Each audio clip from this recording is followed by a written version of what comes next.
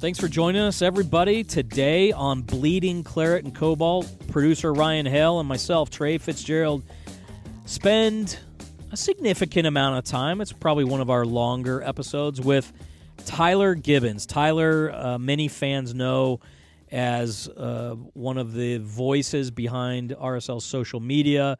He also oversees the club's branding, marketing, broadcasting. Tyler's got his hands in a lot of different things. He's been with the club for, I think, going on 6 or 7 seasons now, Ryan. But it was a lot of fun to have really a nuanced yet wide-ranging conversation with Tyler about how social media technology has changed, how the mediums, the platforms have changed for different demographics in a very short period of time, and kind of the dynamic of what the club puts on social, how it connects with fans, how it plays out in the locker room, and how he really feels his charge is to remind fans, media, sponsors, players, coaches, staff, etc., that soccer is supposed to be fun.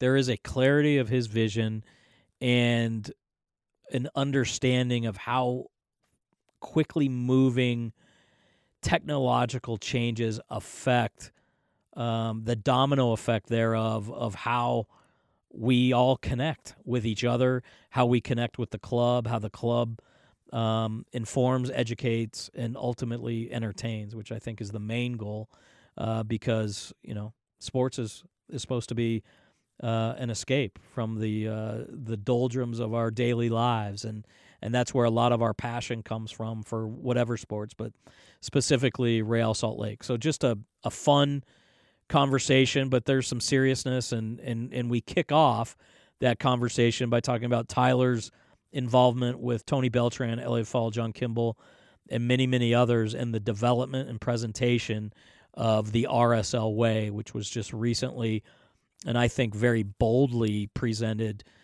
by the club as we kind of look to turn the page into whatever the newest, latest iteration era of Real Salt Lake is, putting that out there. And we talk about, it's easy to talk the talk, but now they've got to walk the walk. So that's to me one of the more fascinating facets of putting the RSL Way out there. So we'll continue to talk about that in several upcoming episodes of Bleeding Claret and Cobalt. But for today, here is Tyler P. Gibbons.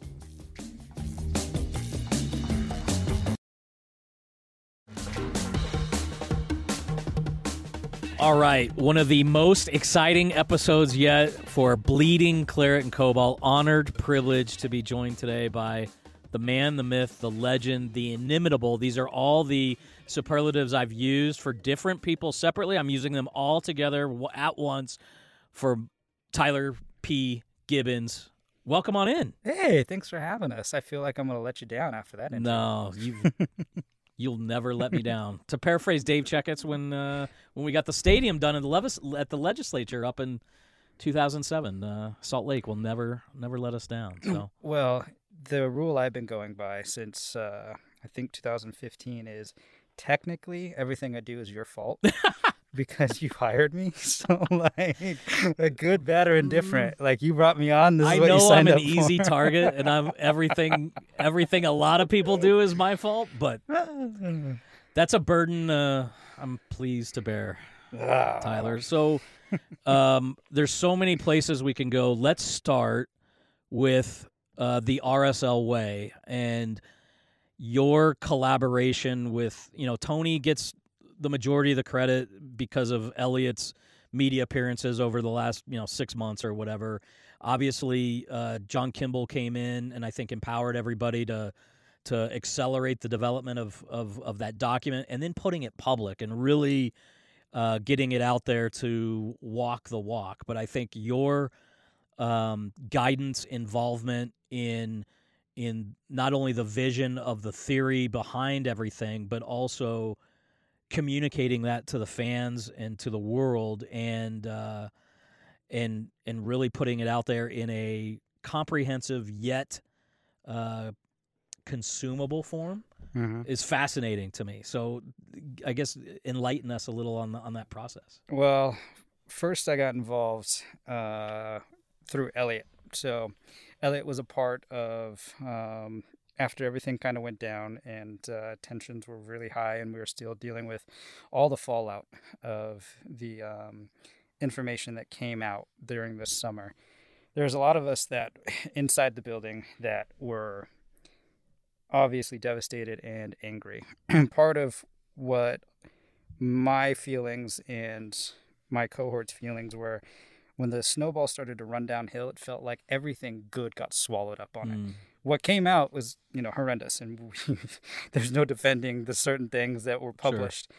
But it felt like, for the folks that had nothing to do with that side of it, everything that was good that we tried to do for the community or the club also got swept into that. And so whether it was bringing the Royals here or making our presence felt or celebrating certain moments, players and things like that, that also went away with everything. Yeah. And so we were all hurt because what came to light, we felt didn't represent certain employees and just the club in itself. And so Elliot and I got to talking on the bus and the flight to Portland. And he brought attention to this document that Tony and he had been working on for months. And I was like, this is perfect. We have to make a statement. Like, as the remaining staff, we have to let people know that what they're reading, what people are going to remember about us, does not actually reflect the people that make the blood pump and circulate in this organization. Sure. And so we put together some graphics, and it just didn't feel right. Like, everything was too fresh. Everything was too, what's the right word? Everything just, the timing wasn't right. It didn't feel what we had put together was substantial enough. Like, it was just going to be a shot into the emptiness, the vastness. We're going to yell into the void, and then people are going to forget about it. Right. And so we sat on it, and we made do, and we made it through the end of the year, and we just kind of took a deep breath, a collective sigh. And during the course of the off season, as everybody was reflecting, Tony and Elliot brought the document back up. And I was like, let's take a dive into it. Let's read it. And once you started to read it and get into the bones of it and start to fill everything in, you're like, okay, this is something that we can all support. We can all get behind. We're like, let's leave no stone unturned. Let's make sure it's covering everything that you want. And once those guys had flushed everything out, they just brought it to me to make everything look pretty. That's a joke that I make. And so got David Dryden involved, who is been just tremendous in his growth in his time here. I've known David since he was still going to school and also working with RSL. And so he took a dive into it, and he made a 100-page document. Because what most people don't know is, like, there's an extra 75 pages to the RSL way that's just soccer specific. Well, that he also designed. And I've joked with those guys, like, hey, when do I get to see the left back parameters so that I can, train? Exactly. And so you can see where the ball's supposed to go. You can see what kind of player they're looking for, what kind of like attributes they're looking for from like the academy on. It's very intensive, and it's really impressive what they put together. But that biggest part that we had to do and understand as we were discussing it amongst ourselves was, once we put this out there, people are going to poke holes into it. Yeah. Like, we are so invested in this. We are so invested in, because we truly believe it. And that's the best part about it, is that this document is actually something that, for my opinion, we all have felt since we were hired into this organization. Like, it's the manifestation of, like, the kind of aura, the, like, us against the world chip on our shoulder, little Real Salt Lake against everybody else, and it finally feels like this is something, a solid ground of, like, oh yeah, when I talk about this amongst my coworkers, or I talk about this with my people at home, like, this is what we stand for, this is what we mean.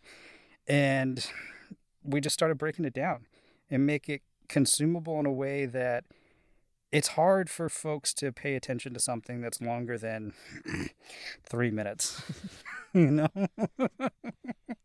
and it's an evolving, so many of the ideas in the RSL way there's room for evolution, right? As the club grows, as the league grows, as the sport grows.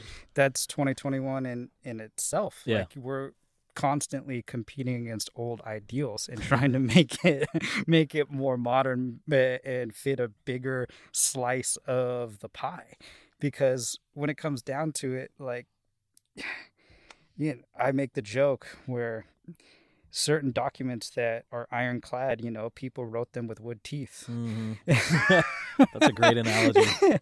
And so this is a document that's meant to adapt 10 years down the road, 15 years down the road, just because the times are going to be different. The game's going to be different. This community is going to be different. And it has to not only reflect core values that are everlasting, but also be modified to the current situation. Because like in from digital media to ethics to policy, everything's different than it was 10 years ago, let alone 5. Oh my gosh. When you brought me in and walked me in the door, there was no such thing as TikTok. There was no such thing as these giant tech companies that have kind of taken over our communication. So the way that you have to deliver and be held accountable is going to change even more rapidly than it has in the last 5-6 years. It's crazy how fast everything's changed, and that's been a theme as we've had different types of guests here on Bleeding Claret and Cobalt. Is whether you're a fan, whether you're a player, an executive, or a journalist. How do you communicate? Like, because today we're all just completely bombarded. So I want to kind of go back to, and it has to do with attention span, right? And you and I met when you were a producer over at ABC4, and maybe we can divulge your secret of how you created HD Vines, because those were the things that really were magical and sent shockwaves across Major League Soccer. Oh man, that brings me back. And it's almost like those are ready to come back around, right? Because the attention span is now. Well, to me, TikTok is the best attributes of Snapchat, Instagram Stories, and Vine all combined. Really? So that's the one thing that TikTok has over everybody else. It's not just a dance instruction? No, the thing that TikTok has is it's a communication platform, and it's the only platform that we have that people will turn the sound on.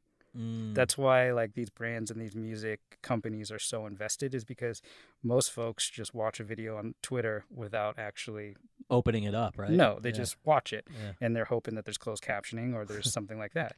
And what TikTok does is it allows people to either hit you with like I call it the IG stories, kind of like text in important places, or open it up because there is dance, or you're looking at certain type of like adding to whatever the video is. Like Delia, who runs our TikTok account, just posted a great video that I think at last count was at like 500,000 views or something, something crazy like that, about Kyle getting a red card in San Jose in his last game in the MLS's back tournament, where he kicked the ball at the ref.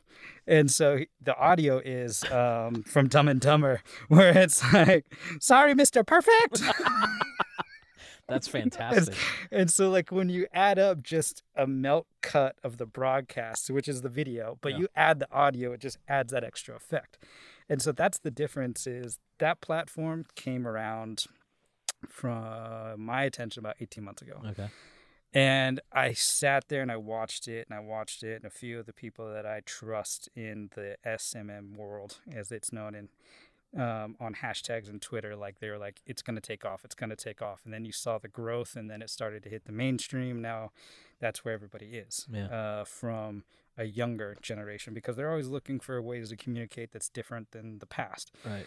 And back in 2012, 2013, I was in local news and I saw it changing. Right. And I was like, how am I going to get ahead of the curve? Because people aren't waiting around for the 10 p.m. news cycle just to watch local sports.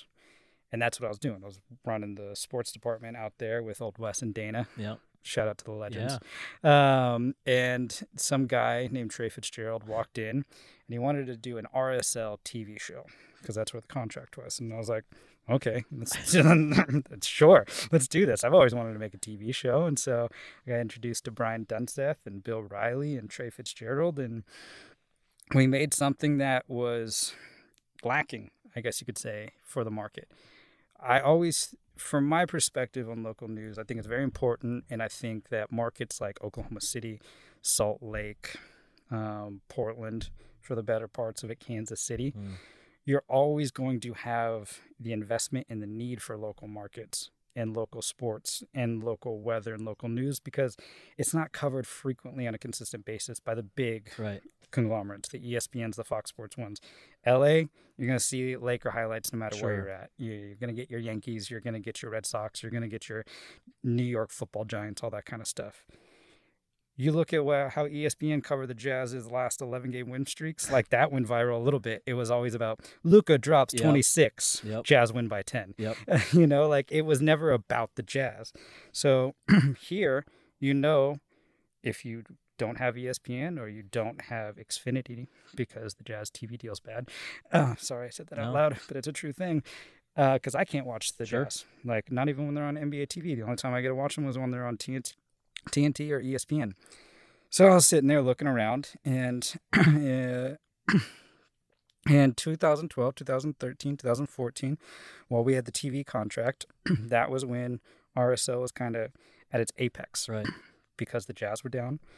There's a big four here. I'll take a step back. There's a big four. Utah football, BYU football, Jazz, RSL. Right. No matter what time during the year, if some big news happens for those four, people are going to turn away from whatever is happening in their day, pay attention, and then go back to their days. So I'm thinking, I'm like, how can I deliver this kind of information as somebody that's covering all four of those that's different than what we're doing on the local TV? And that's where I turned to social media. Okay. And so I started to utilize the ABC4 Twitter and Facebook pages and started to kind of basically do some beta testing. What is it that we can post that folks will tune into? Whether it's Jazz highlights, whether it's Travis Wilson, whether it's Taysom Hill, or whether it's, you know, what RSL's doing. And it kind of perfectly merged in 2013 with that Renaissance run that they all had, going to 2 finals and, you know, being third in the West. And me having the attention of just the generic sports fan, because everybody loves a winner. Sure. And a lot of endless nights figuring out how to write code to get this damn HD video from my editing software on my laptop to my phone to post to Vine, because everything I was seeing was just somebody flipping up their phone, which is fine. We're getting used to it, but I'm a snob at heart. I'm a video pretentious snob. Like, that was my craft. I was like, I want to see it crystal clear. Right. I want to see it perfectly. And finally, it was Chivas USA. Okay. That's what happened. Rest in peace. Yeah, there's a through ball to Kyle Beckerman, and he slotted it home. It was an ugly game, but he finally put the game away, 2-0, scored, ran around the goal to the south section, and he ran right past me, and he was pointing, and he grabbed his crest. Right. And then Luke Mulholland came up, and they did the little, like... I remember. Yeah. They did the little bandit. Western... the Western bandits, you know, like they were robbing a train. And so I pre-mask days. I turn that around. I send it off. We do the 10:30 hit, and I'm like, man, this is a great shot. Like, how? And so I go back home, and I'm just sitting there, just like trying to write this code.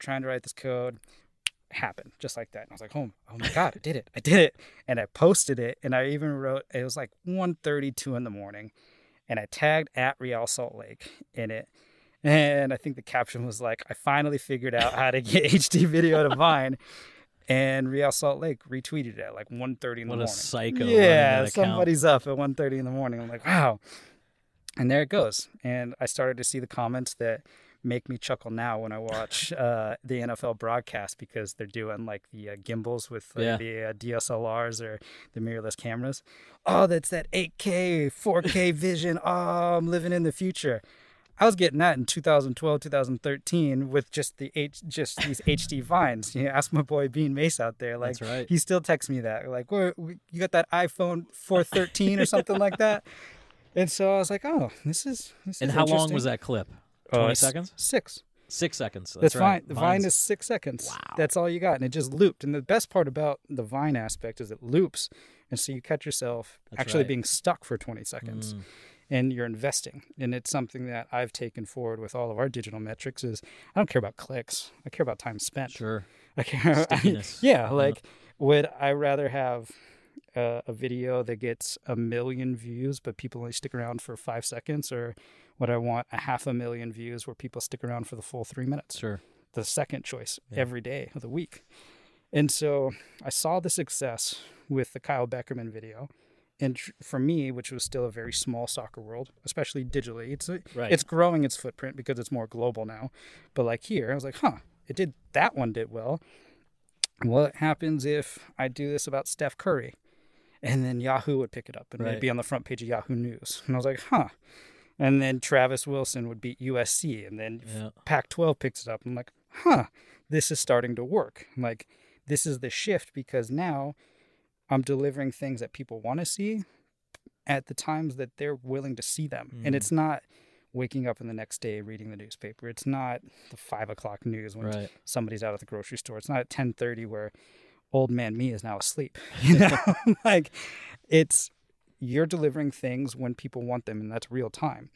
And I think that's the difficulty of what we're dealing with now is everything's real time. There is no off switch, and now you have to find a different balance. Well, and I was going to ask, so how hard is it, and I know it's hard, but making these decisions in real time in the scope of, an MLS season is 10 months. A game is 2 hours. A TV broadcast is 3 hours. And yet in a league, a sport in which most teams are still pretty strapped for resources, right? You got to be efficient. Yet you're trying to create engaging content that breaks through the clutter to several different channels and demographics and mediums, right? So how do you triage all that, I guess, is sort of my fascination with what you have done so well. So game day is always going to be the most important thing. It's sometimes in past moments we've forgotten that, and that's the part that I always try to bring. I think it's been a twofold fight for me. When I got here and I was talking to you, I was like, we got to make it so these guys stop feeling like super mythical creatures that just show up on Saturdays and kick balls and go home. Right. Because that's how it felt. That's how Real Salt Lake felt to me when I first got here in 2015. Like, nobody knew about what Cole Grossman was doing in his off days. Like, nobody knew what Jamison Olave was doing like with his family, like, or Kyle or Nick. Like, people knew Kyle liked to go fish, and that's about it about Kyle. And like, Nick was a family man. And part of that was by design, but part of it was we never actually told the stories around them. So it's like there's got to be more to winning, because when the winning stopped, it felt like the brand was really exposed and open. You need that connection. Now, what we have to realize is like we can tell all these big stories and all these things, and I think that's very important because of how the investment in the community and the investment in the people and making these guys feel normal. But we also have to leverage that they're going to really like this Pablo story if Pablo also helps them win 2-0 on Saturday. Sure. Yeah. It's like Demir is an absolute legend already in Real Salt Lake, but he would be less of a legend if he wasn't as good as Demir is. Like that goal in LAFC extends his legend for him coming and making sure every time he sees me, like, hey, how's your girl? How's the dogs? Like, all that kind of stuff just adds to his legend. Even though there are certain players that do the same thing, they're just not playing. Right. So, like, that's the balance, right? Sure. Because, like, you're only a club legend when you add up all the factors together. And there's some times where, like, man, we just weren't entertaining for some of the stretches. And that's okay. Like, the only teams that ever win forever, not even the Patriots. Right. The San Antonio Spurs, 21 seasons or something like that, making the playoffs. Like, so you got to leverage game day because people want to see the highlights. They want to see what's happening. They want to know what's going on right now. That's why House of Highlights is so popular. Sure. Omar did something where he was like, there's so much noise going around. I just want to see the highlights. Let's make that happen.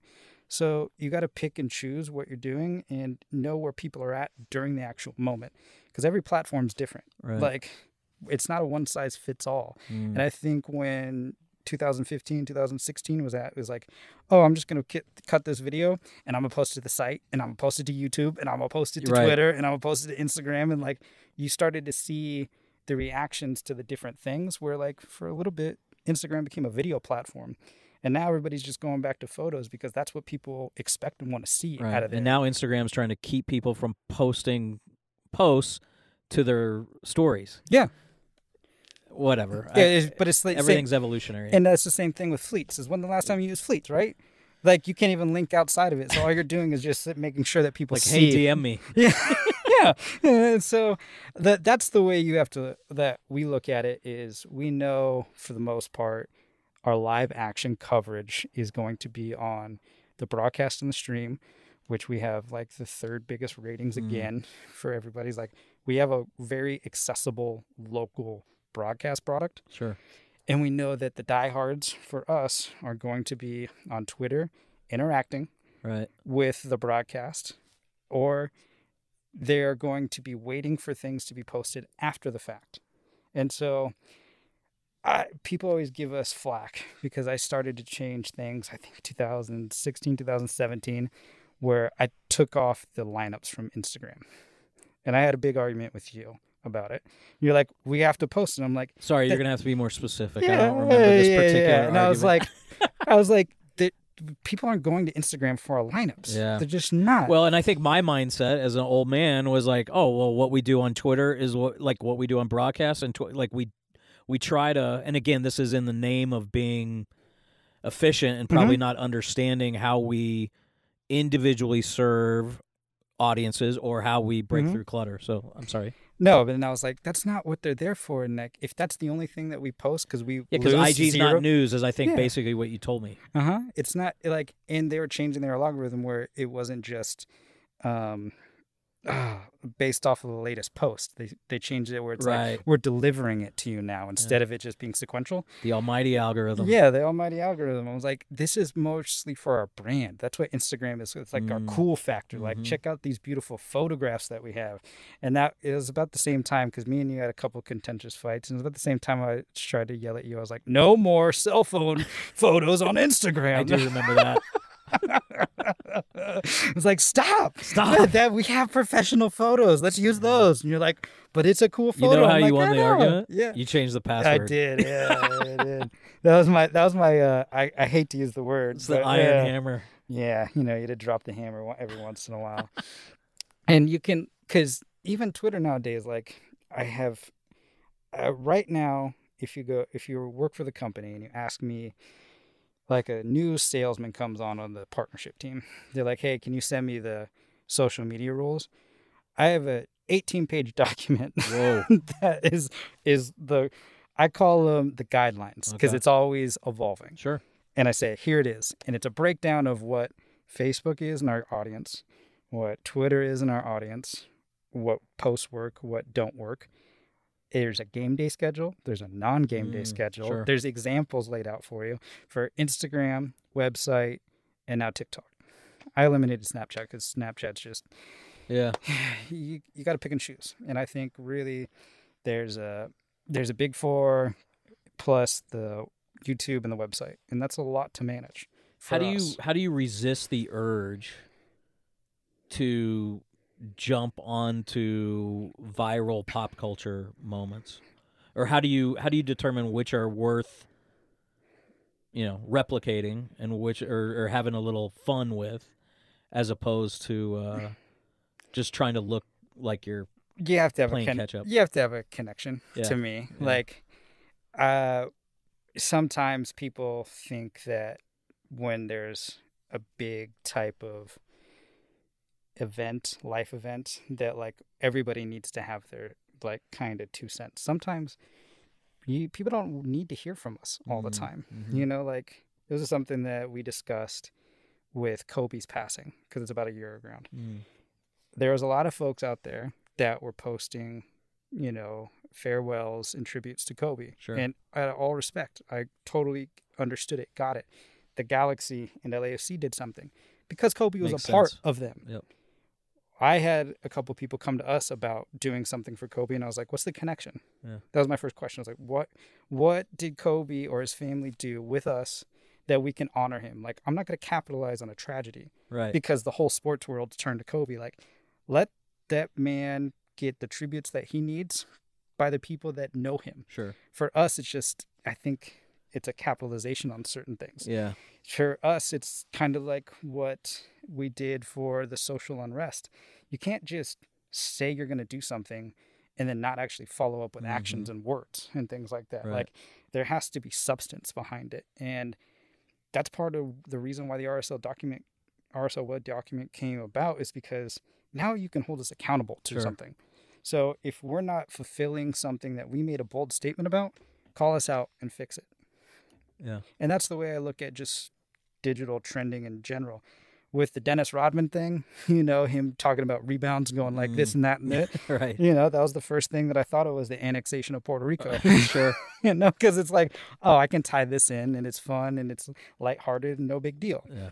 And then there's other trends where maybe it just doesn't fit. Maybe it just doesn't work. But how is it, how it's starting versus how it's going? That sounds like a perfect thing for Aaron Herrera. Right. Because Sure. he was at the RSL Academy and now he's, making his U.S. men's national team debut. And you can leverage that into stuff that makes sense for your whole organization's pipeline. So it's patience in an impatient world in a lot of ways to figure out that connection, right? To make it powerful and impactful. As for like for us, like the goal going into 2020 was to do quality and quantity. Now we have to cut it back to our original, is just quality, because we only have so many bodies. We have so much stuff to get to. And like, you only have the attention span on each different platform for so long. So what's the life of what you're going to do? That's why the memes started, is because like sports are hard. And the best way for people to like get people's attention outside of your own little bubble is to make something that everybody can relate to in a celebration of winning. Everybody knows what winning feels like. Sure. It's a mood, right? Yeah. Like you're happy. That's why the meme started. It's just a careless amount of fun that we can also tie in and take everybody to have a deep breath and not be so serious all the time, because the internet's a serious place and life is serious, but it's not as fun if you can't laugh at yourself or laugh at somebody else. And that's why we do certain things to like shake it up a little bit here and there. What are some of your favorite, I guess, moments that people might remember? Obviously, you referenced annexation of Puerto Rico. Oh, that was the first one, which still always finds new life, right? Because there's connection and there's quality, and it's a memorable moment at that building, and it took on a life of its own. That one does, because it was my aha moment at Real Salt Lake. That was happening. We were getting attention because we were doing things on Vine. It was our first year, too, that nobody else was doing. And we were tying it into Twitter, which nobody else was doing. Right. And when that happened, I was like, I need something snappy. I need a caption. That was like an earlier game. And I was just like, you know what? I'm going for it. And I sent it out. And back then, you would live tweet like the run of play. Right. And I would just be filming, coming back and like updating and you throughout do the things. post game and all that stuff. Yeah, right? and I would just like come and fill in here and there, Right. all that kind of stuff. And like, it wasn't a constant, like I was more worried about the capturing of the content versus actually what we had technology wise, because there was no editing and live cut. We didn't have like the broadcast streams available to us. It was a different world. So I used to leave my phone at my desk, which is right next to the tunnel. So I hit send and I go out there, and that's like early first half. It's like the 20-minute mark. Right. By the time I get back for halftime, my phone's dead. And I'm like, what? I didn't leave it charging. So I was like, I plug it back in. It's because all my notifications, it taken off and gone off on this. I was like, oh, aha. If you make a connection, then you can like tap into an audience that is not necessarily there all the time. And that's what that annexation of Puerto Rico brought into, because MLS, Fox Sports, all those guys picked it up. I believe you even had to do a correction with like Fox Sports like 3 days later, where it was like, a source at Real Salt Lake tells us that the play is not actually called the annexation of Puerto Rico. I vaguely remember that, like, it's joke over the head. people's heads. So I'm like, okay. And then the next year, we were doing CONCACAF, and we were the first group to do goal gifts. Because Plata scored against Tigres, and he had the best goal gift, which is great, next to Luke Mulholland, who did like the barrel roll. But like the goal gift of him dancing like took off because we were the only game on that night. And so that became a thing, and people were like, oh, so these guys are doing video where you see it literally like 4 minutes from the run of play. So we were uploading it before like Fox Sports could upload their broadcast content, you would see something like our video from the field of play Right, uploaded, right. cut, HD, go for it, and then the goal GIF. Yep. And so by the next year, everybody else had goal GIFs. They had figured it out. It took everybody a year to figure out how to upload them, but we beat them first. And then we're like, okay, what's the next thing that we're going to do? And then we did slow-mo video. That's always a cool thing. We started calling Nick Raimondo the GOAT, before it caught on, because we needed something there. We took a story, the one that I'll never, ever forget is the 2018 World Cup final day between France and Croatia. And every single soccer show and news show was covering Mike Pecky's rant on the World Cup final game day, because the day before was the game in Minnesota. The game in Minnesota. The I don't care anymore. Yeah, when he went back, got on the headset after he had trashed the Gatorade cooler or whatever on the sideline.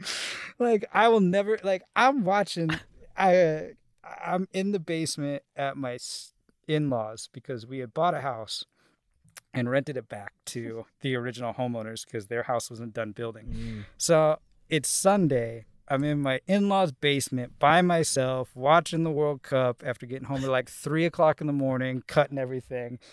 And then it's like 10 o'clock in the morning, and there's our video on Fox. And I'm like, well, okay, this is working. Like, this is taking off. And it's not something that you ever plan when you do something, when you do go viral, because that's the worst strategy. Like, it makes me chuckle when people are like, how do we make this go viral? I was like, that's not a strategy. No, exactly. Like, that's just something that happens to, go, like, it just happens, That's why you got to have some fun with it. Like, you got to. Like Becky Sauerbrunn and the cat in 2019, right? Yeah. That was fun a minute. Yeah. Like, these are big moments that catch on a life of its own, because there's going to be plays that are just jaw-dropping. And you just, you happen to catch it, you happen to be there. And then there's the strategy of being able to tie in something that's fun and relatable. Yeah. That's why memes are a thing. It's because it's relatable to somebody that, may watch soccer and may not watch soccer, but they all can feel disappointment or celebration, or, they all know what certain music makes them feel, and things like that. So I guess there's two ideas that I'd love your input or your perspective on. Is where is the place for long form or longer form storytelling, and how different is it than probably what we used to consider? Because when Nick Lamping started in 2012 or whatever, we were doing 5 and 6 minute videos that were compelling. And that fed off maybe a little bit of what Scott Riddell and the league had done with our Champions League run in 2011.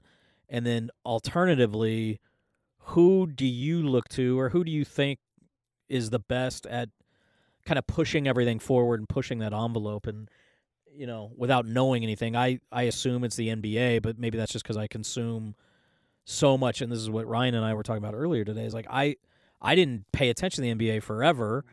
Steph Curry kind of got me back into it.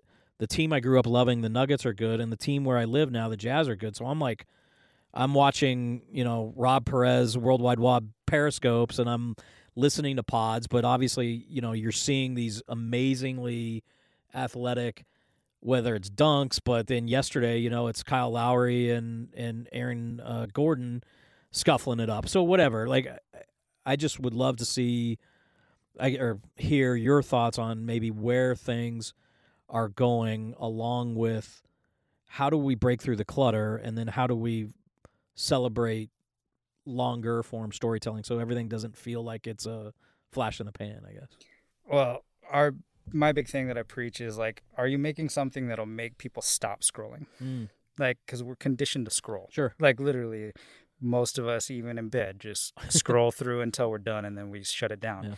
What the worst thing you can do as a brand, in my opinion, is post something that people are just going to go right on by. So is it a dynamic image? Is it your caption? What is it? Like, what is wrong with that post that you just did? Why is it getting X amount less views? Got it. Let's just learn from it. Okay, cool. No big deal. Mistakes happen. You got to test some stuff out. I love what Clemson's doing. Ty out there, he comes from BYU. I've been a big fan for years. What they do on their YouTube side of things, the best hire that MLS internally has made, and it's not just on the team side, is Alex out in Chicago. What he has totally revolutionized their social stuff. Okay. I really, really enjoy what he's doing. Austin's been really good. Their team that they're accruing out there. For a long time, I said that MLS had only really had one brand in the entire league, and that was the Galaxy. Okay. They're the gold standard. Like, you know what the Galaxy Sure. kind of is, like their look, their feel. I think everybody's kind of taken a page out of Brendan and Chris's book and started to self-identify what means from a look, a feel, and just a club ethos perspective. Yeah. LAFC now has a look. You know what an Sure. LAFC post is. Atlanta has a look. I think everybody's modifying it. You know, I don't love everything like that certain folks do, but I think you know what an RSL post is now. I think we Sure. have kind of a brand kind of look, feel, and a levity that other folks might not have. And that's the part about social media is like it's entertainment, it's information, it's news, it's education, it's and it's style, and it's also fun. And I think fun has to be a part of that. Like, it's okay. You can ask anybody, especially the guy that's over there in that booth right next to us. It's like they've heard me before say it's okay to have fun on social. It's okay to laugh. Well, it's funny okay. because that's a lot of what Hannon was doing when he started at the Galaxy. Before, I think they really knew. They used to tweet a lot, and I think it's actually Chris Thomas as well, just being like, "Soccer is fun. Yeah, Soccer is fun," and I know you certainly have embraced that. Oh yeah, and Jenny did wonders over there. She's still the GOAT. She doesn't work in the league anymore, but neither does Ben Crooks anymore. But Yeah. Jenny is, you know, what she was able to do and leverage the situation in high pressure moments. That's why the thing that we did against LAFC, I had that in our back pocket for the home opener. Where for the that, yeah. where the light Yeah, goes the- off yeah, against the L on the Because the hat or first whatever. thing in the way Yeah. my brain works when that stupid lift up of their head. And I'm like, come on, like somebody has to see that. Somebody has to make a joke about it. And Kayla up in Portland did. Yeah. Like they raised the hat and like there's an L underneath the hat. Like that's who was wearing it. And I was like, oh, she beat us to it. Like, I guess I'm just never going to be able to use this. And then lo and behold, we get the playoffs and we knew that all eyeballs were there. Nobody expected us to win. So as soon as that happens, I tweeted this out when we were doing the flashbacks. Is like, if you watch the broadcast, you can see me literally standing in the middle of the field, typing out, like typing it out, Furiously, like, get it out. and I knew it. Like I've been through it. I was like, once I hit go on this, people are gonna chuckle, and it led us into like even the Karate Kid thing that we did, and it became like our locker room knows. Like I got guys and like our players were like, this is a good one. You know, the last couple haven't been that great, but this was a good one. Like everybody loves the Star Wars one. People loved the Karate Kid crane kick where he put Dommy's head, on Danielson, and especially because we made fun of Benny Feilhaber, Always so like, a always a go-to. classic good one. But that's part of it where you can't always just be about memes. You can't always just be about long-term storytelling, but like everything has its place because what I think our club has done very well is like we're a very polished professional account. We don't put out ugly pictures. We just don't. Like we don't put out ugly videos with jump cuts and things like that. Like Lamb Steels, Roscoe Sky, Anthony, Laura now. Like all those guys are so good at what they do. They're real, true professionals. Like when you give them a platform to show off their skills, that's why people will watch a 7-minute video on Becky Sauerbrunn. Right. That's why people will invest themselves in something like the Young Living series, because I'm very proud of what they did over the 2018 World Cup and leveraged all that situations for the women, or 2019 World Cup. Yeah. And I'm really proud of everything we did for the Royals, because we built that up and delivered news and video and entertainment to an audience that was just dying for it. Sure. Before we got to the NWSL, you couldn't find consistent coverage of the teams. Absolutely. And I think that's what we delivered and we did that changed the way that MWSL does it. Yeah, it really did. And I think that's part of why I'm still stinging is not only was I there and I knew all the work that went in, but we legitimized so much of what the NWSL was trying to do, from Deloitte pulling them out of Kansas City, giving them a professional environment, us treating them like the world-class athletes that they are in every way, shape, or form in our communication strategy. How they walk away from 10,000 fans a game is still never going to make sense to me. I guess I understand maybe their impatience in December or whenever that was, but still absolutely ridiculous. And hopefully there is a chance for the NWSL to return here in 2023 under whatever the new ownership group is. The part of the trust that you build, and like in 2018, Delia and Bobby were with RSL. Then they went everywhere they went. And Roscoe and Sky went everywhere the Royals went. Right. That's where you get all these kind of things that people want to see, and is the access and then the trust that you build, where it's not just about doing something that's good for the club. You're trying to tell and enhance the professionalism for these players themselves. Sure.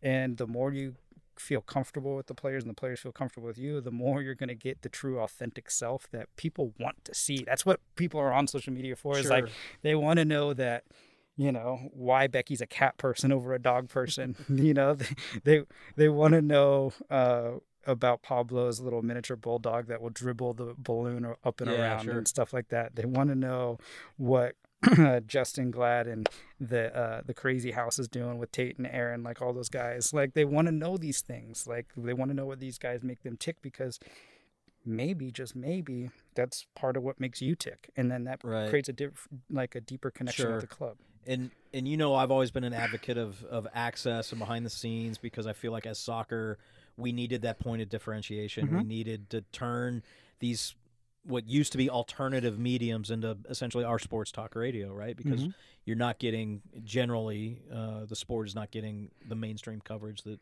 we all believe it deserves, but the models are all falling apart and breaking and not being put back together quickly enough. So that's a roundabout way of me wondering, in a COVID environment, how challenging has it been creatively, and how difficult is it for you and your team to continue creating that connection and celebrating those types of moments, or access to the players and telling their off-field stories as well as what drives them?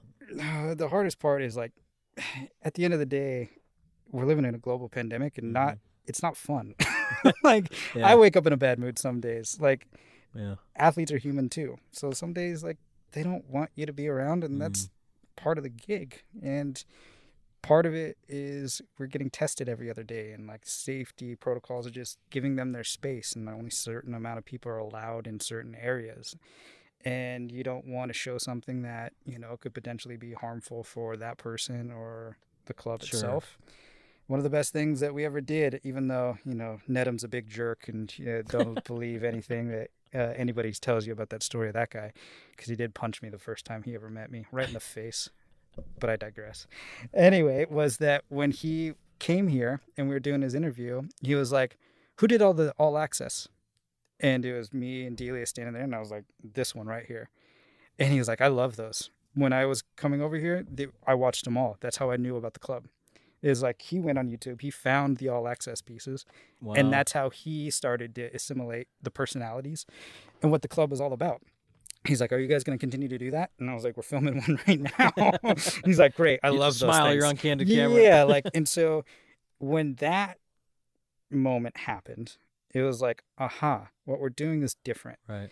And what we learned in 2018, what I learned, because we had no idea what we were doing, let's just be honest, because we had never run 3 teams. We had never, I burned everybody out. I tell people that it was May, we're a month into the Royal season. I was like, okay, I'm ready for this year to be over now. And you still had till November, basically. But we were running 100 miles an hour because we believed in what we were doing. Right. And what I learned that year is we just thought to scale was just, what we're doing on the RSL, we'll just do for Royals, and we'll just do ×2. No big deal. But then we had the academy opening and we had changes in the broadcast, and we had changes in content and changes in priorities, and we burned everybody to the ground, myself included, over and over again. And learning the lessons that we did about how to manage people and what is an A event Right. versus what is like, oh, this one person can cover this. This will happen. We'll get what we need and we can move on and everybody else can take a deep breath is the biggest thing that I learned. And I don't think I'll ever have as talented group to work with ever again. Yeah, that was a special group. It was a man. very special group. You look what Roscoe's doing and how successful he's been since he left and where Sky has landed on her feet. And I can't wait to watch what Sky's going to do for Chicago. Yeah. And we got one working for the Obamas, you know, that used to. Yeah, Lauren is amazing. And then you got people all over the place just like being successful. And that was a special group about, I guess, you know, when everybody rows the boat, it all moves in the right direction. Yeah. But you have to trust your people and you say, hey, and as a creative, don't put a box around them. Give them direction, give them feedback, but don't make yourself too involved because you have to let the person that's building the connection with the story or building the connection with the person to actually tell what is happening authentically. Because you don't want to pull the wool over anybody's eyes. And the only way that you're truly going to get the type of product that not only are you proud of, but the audience desires is by having talented people and trusting them, letting them do their thing. And without you being a micromanager. Right. And part of that is saying, okay, here's the video that you did. Well, we got to cut 30 seconds off and format it this way because it's going to do better on Twitter. And here's the elongated version for the website and YouTube. And now what we're doing is being able to tie everything in a way where if we have this wonderful story about Tazara King, is making sure it goes out on the same time and gets played on the RSL broadcast. Right. And then you can push it to the website Sure. and then you can get a snippet on IG that links to it. Yeah. And then you can see it on the YouTube channel. And then the Twitter, depending on the length, you can play that whole thing. You got to understand that sometimes a 30-second video on Twitter that links to the whole thing is going to do better than this 7-minute video. Yep. Like, people aren't there for 7 minutes on Twitter. They're there for the headlines and then they move on. People aren't there all the time on Instagram to watch. Like, I don't watch Instagram TV. That's the dumbest thing that they've done. Like, and you look at the statistics and the analytics. If you post an IG story TV or like a link over there, those numbers do substantially worse than they do if just like a normal post. And so you like, that's the thing is, you're going to figure out your audience wants certain things and certain people only visit YouTube or your website because that's what they're looking for. And it's not a one size fits all. And you have to be humble enough to realize that you're not always going to have the answers and to see what other people are doing and how they're doing it successfully. Sure. We could talk about so many things all day long, and I can't wait to have you on again when we get a little closer to, somewhere in the middle of preseason probably, or the season. What are you hopeful for 2021 in this season, and what is driving your creative juices and your optimism, which I think we always have for teams in this league because it is such a parity-driven league regardless of what your salary budget is? My optimism is like we've talked about it since I walked in the door. At some point, there was going to be no Kyle, no Nick, no Javi.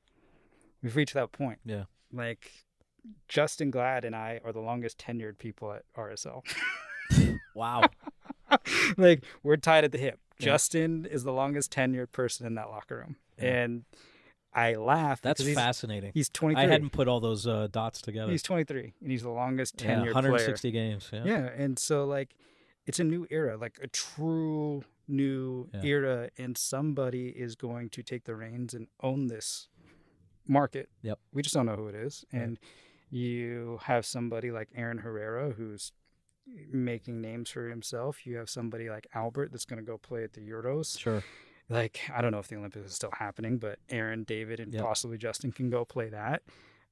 You have some new exciting talents coming through, and then you got the quote-unquote old reliable Demir. Like, there's the possibilities are endless, and that's the thing about sports and why live TV is fun, is because that's why they play the game. Like, you never know what's going to happen, and I'm excited to get to know the personalities, invest in the resources and the people that we have, and put our best foot forward, because like the kindness, the human aspect of the club is back. Yeah. It's there. And I think that's the most fun thing that I'm looking forward to, is just knowing that there's a lot of people that have poured their hearts and souls into this place, and they have been successful in spite of all the roadblocks in front of them. Sure. But man, can you imagine how fun and how good and how awesome things are going to be when those roadblocks are removed? And that's what everybody's excited about. So great having you here, man. So well said on many, many fronts. Next time we'll talk about the friction between creativity and authenticity and monetizing all of that. And then I'll make you the king of media for a day, and you can build the new 2030 sports television model for the world. So that's going to be an interesting one. Here, but one last thing before we go, or I'd be remiss, because Ryan told me I had to talk about this. The lineup graphic. Oh, that's right. Yeah, we got to get into that. The lineup graphic is a thing I've been personally attacking, as you guys all know, for years. Mostly because of personal attacks coming to you. And I honestly just hate pineapple on pizza. That's why we did that one. Come on, man. Is that when it came down to it, we had a coach who's no longer here. She now works at U.S. Soccer. Did not like the lineup graphic because she was superstitious. So it started with that individual. She would yell at us, put Kristen up at the 9, because I'm tired of reading comments on Twitter about why Kristen isn't playing the 9. So that's where it all started. So I was like, okay, it's all emotional manipulation. Yeah, and at the end of the day, coaches and the team side, whatever they think is an edge, they're gonna take it, right? Yep. Like, and there's a time and a place for somebody like me to argue with the head coach. And what I learned, the time and the place on the RSL side wasn't 90 minutes before kickoff in LAFC. Because that's what happened, is Mike Pecky called and said, I can't give you the lineup in the normal graphic because we're not playing that lineup. And I was like, well, tell me what kind of formation you're playing, and I'll put the graphic in there. And he goes, no, I don't want LAFC to know. Because he didn't want to lie to the fans, and he didn't also want to tip his competitive hand. Yeah, because he was playing a Christmas tree lineup in LA. 3 center backs, all that kind of stuff. Yeah. And so while we're having this debate, it's literally 90 minutes before he's going out there to play Carlos Vela and Bob Bradley. I think to myself, do I really want to sit here and start arguing with Mike Pecky before he's supposed to go out and actually, coach the guys? Gotta pick a battle. Gotta pick a battle. So I just sat on it, and I just put it, I think we just put it in a list. Yeah. Alphabetical or numerical? Numerical. And everybody was all up in arms and angry. And I was like, well, that didn't go well. That's what I'm thinking to myself.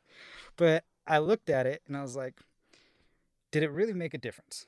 Did it really change anything? And so we put it all away. People were upset on the old social medias. And then it was a conversation we revisited as a group, the creative group and the coaches, like we do every off season. We go over things. What worked for the locker room? What didn't work for the locker room? Right. And the first thing that Mike and Laura bring up are the lineup graphics. Because of course they did. Like, all right. Because there's not bigger fish to fry. No, but that's just my perspective. And they said, we're going to change our tactics. We're going to change things on a consistent basis.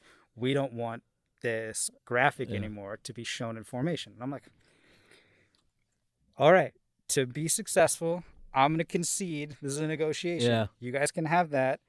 We're going to continue to be in the locker room. We're going to continue to travel. We're going to continue to have our access, everything going up. Oh, yeah, everything's fine. Sky's great. Yeah, Data's great. Bob's great. Everybody's good. We trust them all. Do what you want. That's literally the meeting we had. You guys are great. Just change the lineup graphics.